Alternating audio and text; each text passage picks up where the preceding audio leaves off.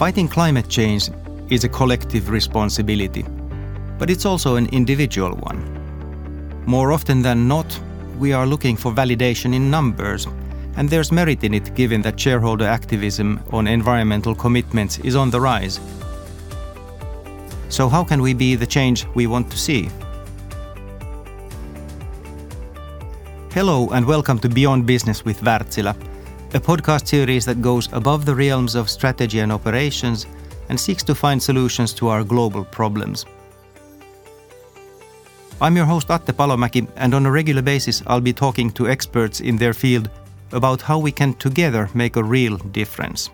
The idea behind each episode is to look beyond the scope of profit and margins and to really discover how businesses, thought leaders and experts can rally together and use their experience, intelligence, forethought and honesty to facilitate true and tangible change.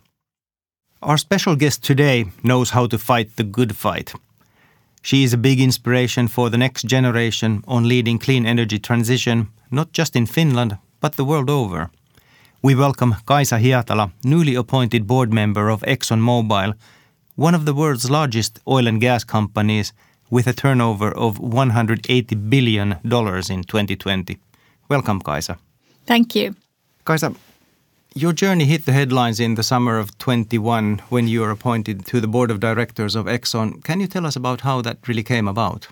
I spent 20 years within the oil and gas industry, mainly working for an oil refining company called Neste here in Finland.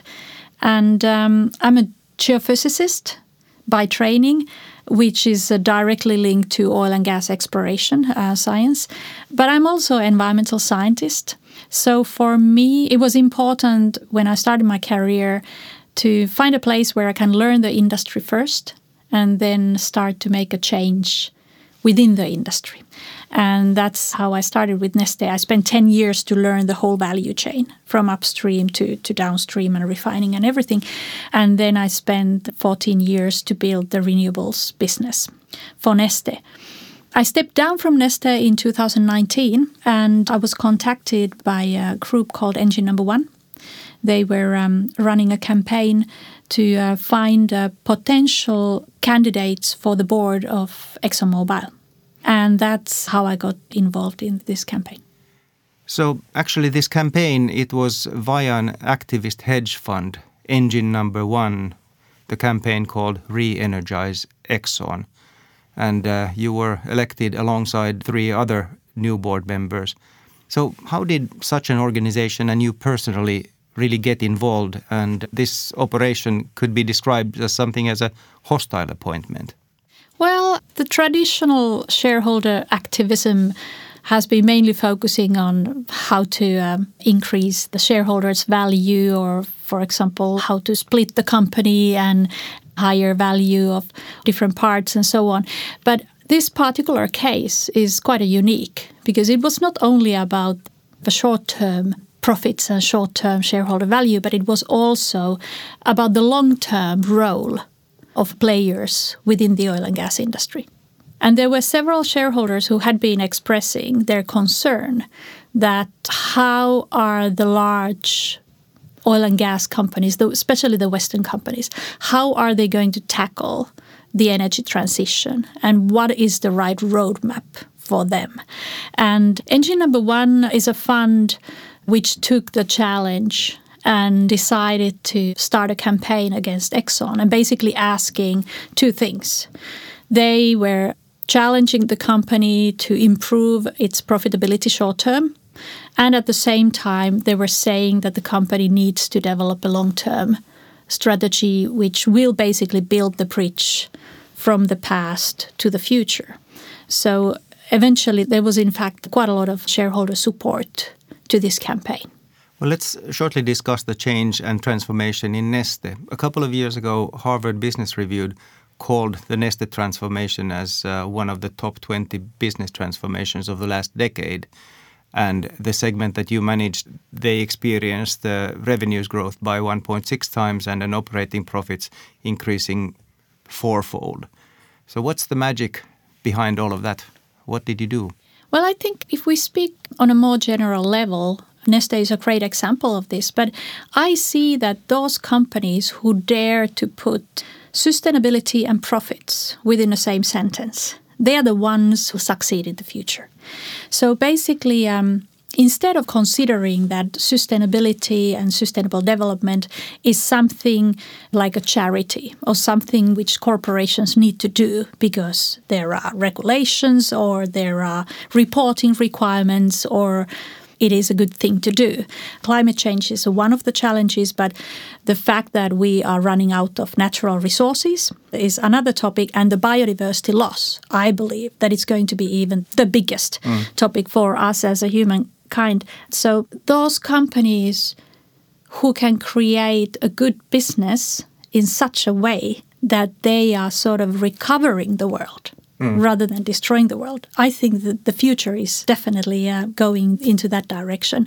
And what Neste was doing, it was basically transforming the great expertise how to refine fossil crude oil into a refining renewable raw materials, which are sort of not emitting the CO2 the same way as the fossil fuels are. And that was a brilliant idea, that why not to use the company's great capabilities to do something new, which is more sustainable and which will allow the development of this world to move forward and go forward, but at the same time also reduce the CO2 emissions. And I take this Nordic example from Neste is now something that can be amplified to a global scene. Absolutely. Here in the Nordics, environmental regulation has been pushing the companies and corporations to really be the forerunners or pioneers when it comes to sustainability. Also, the Nordic markets are small enough to pilot solutions. So I think with this experience where companies have started to learn that sustainability is not only a cost center because of a reporting and regulation and so on, but it can be also a business opportunity. And combine that with the learnings which they have done when piloting and scaling up and commercializing these business opportunities, I think it gives a great advantage for the Nordic companies to look at the global scale next and think about that which of these innovations which have been developed here or tested and piloted here could be eventually then be scaled up globally. So the oil industry, it's a sector that's for long been criticized, especially for its environmental impacts. How did you end up forging a career back in the day in such an environment, and how have you dealt with that criticism? For me, it was my way to make an impact. Instead of joining, for example, NGOs, I wanted to learn the business first. And I got the great opportunity to work with Neste. And I spent like 10 years to really learn the whole value chain from the upstream all the way to refining and marketing and so on. And that gave me the business acumen and the sort of the business view. What is required from that industry to start to change? So I felt that I was more impactful when I was operating within the industry rather than staying outside and pointing fingers.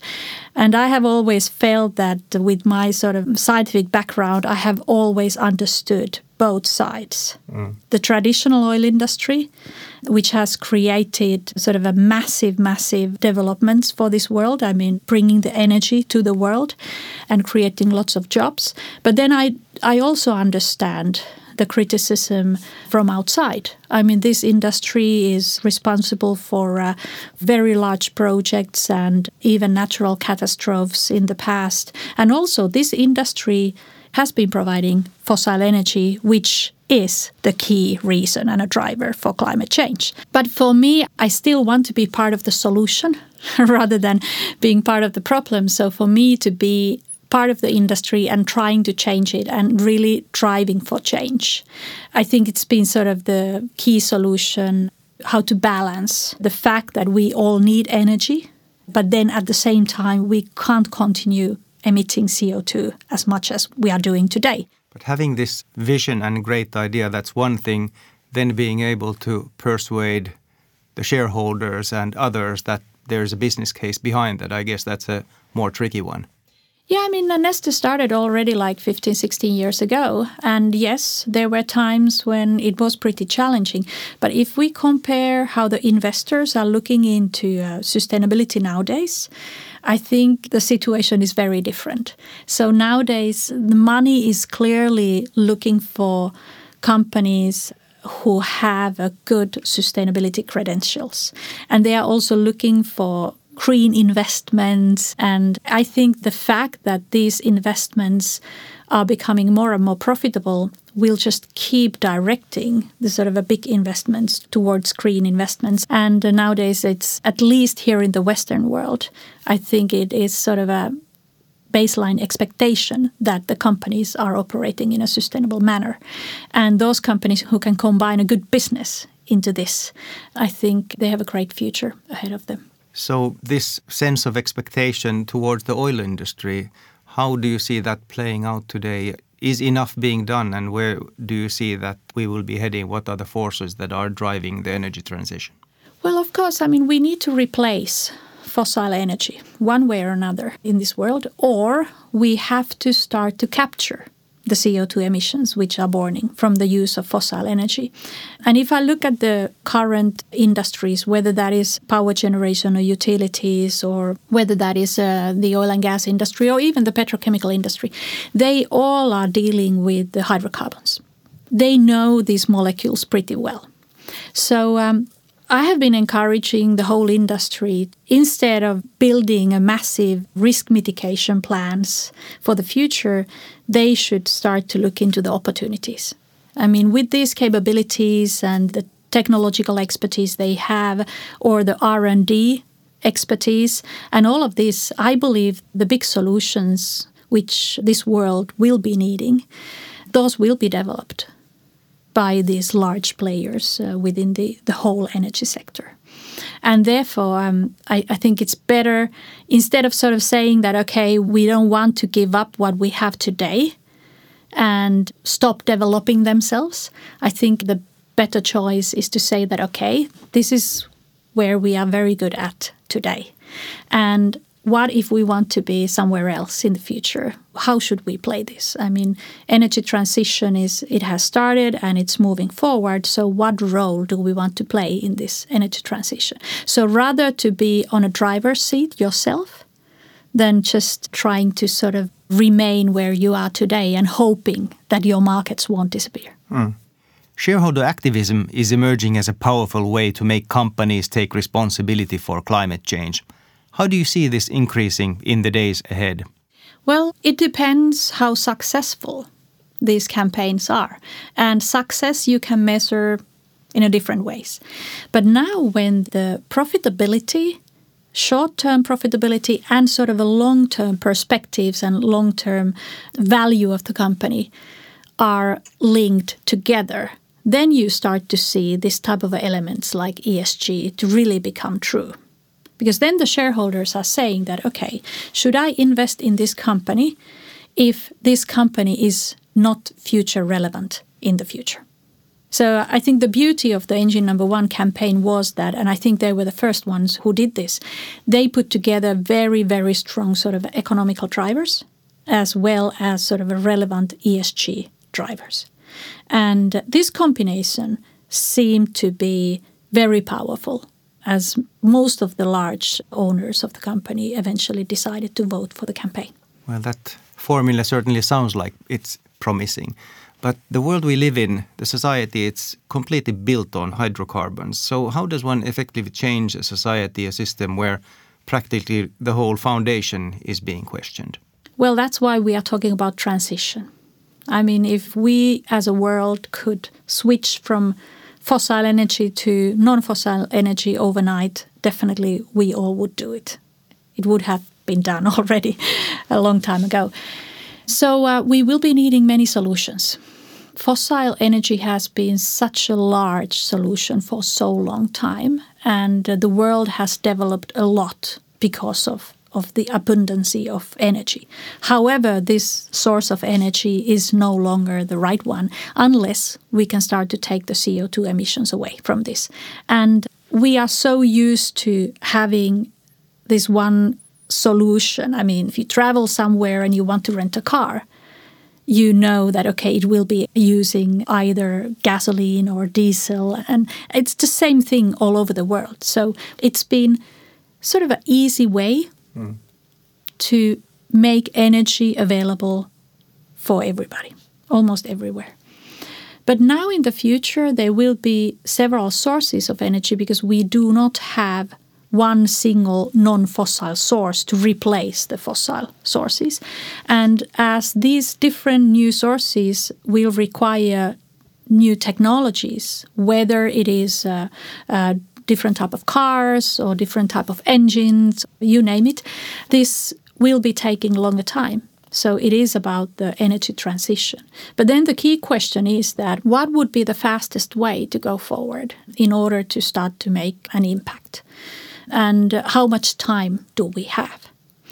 And how the policymakers are sort of supporting this transition. In the oil and gas industry, there's so many sharp brains and so much competence, and getting this competence behind this change, of course, that is needed.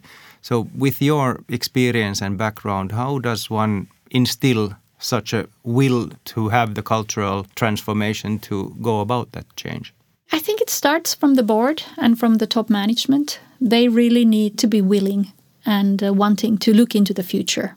Even though sometimes it's not nice what you see there, but those companies who dare to look into the mirror and dare to say that, okay, we believe we can navigate through this transition and reborn in a way as a new company and continue to exist and continue to create jobs for people and so on. I think eventually they are in a better position because they are building a culture which is tolerant for change, or culture which is even supporting the change. And then it is the people within those companies who are implementing that change. And my past experience with Neste clearly shows that people like to do good things. I've met lots of people with different backgrounds and from different continents and culturally very different people. But eventually, deep down inside, we all prefer to do good things rather than bad things. So it's surprising to see how quickly the employees will start to move and how motivational and purposeful this type of a new vision can be for employees. So that's something where I can say that I have seen it happening. And I was surprised by the speed, how quickly people were joining forces and wanting to make the change. The brightest engineers as well as the sales managers talking to customers. There is the passion within doing good things. Well, listening to you, it's clear that you lead by example. So tell us, how can you move the needle in the oil and gas industry in the future so that we can live in a more sustainable world? Well, that's my daily job nowadays. I mean, I call myself sometimes I'm a susformist or transformist or a sort of influencer.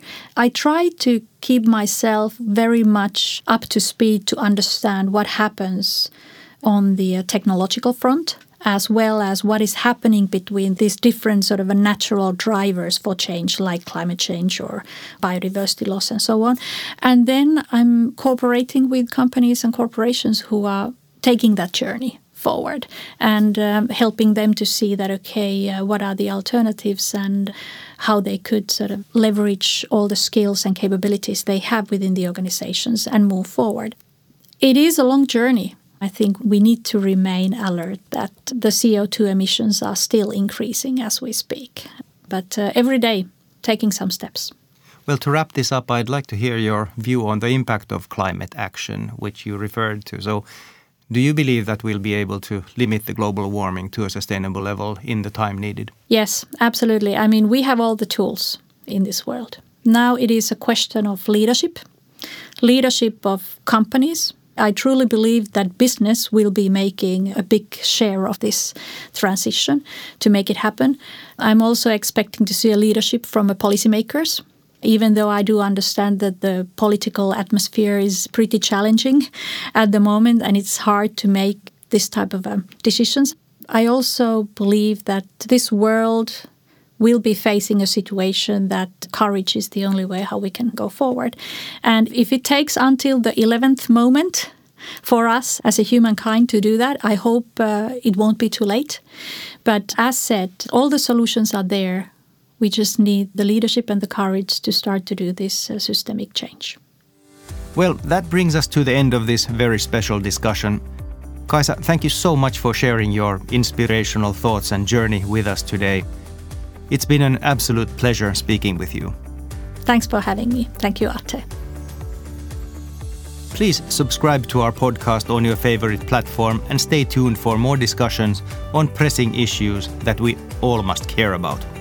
I'm your host Atte Palomäki, and today we went beyond business.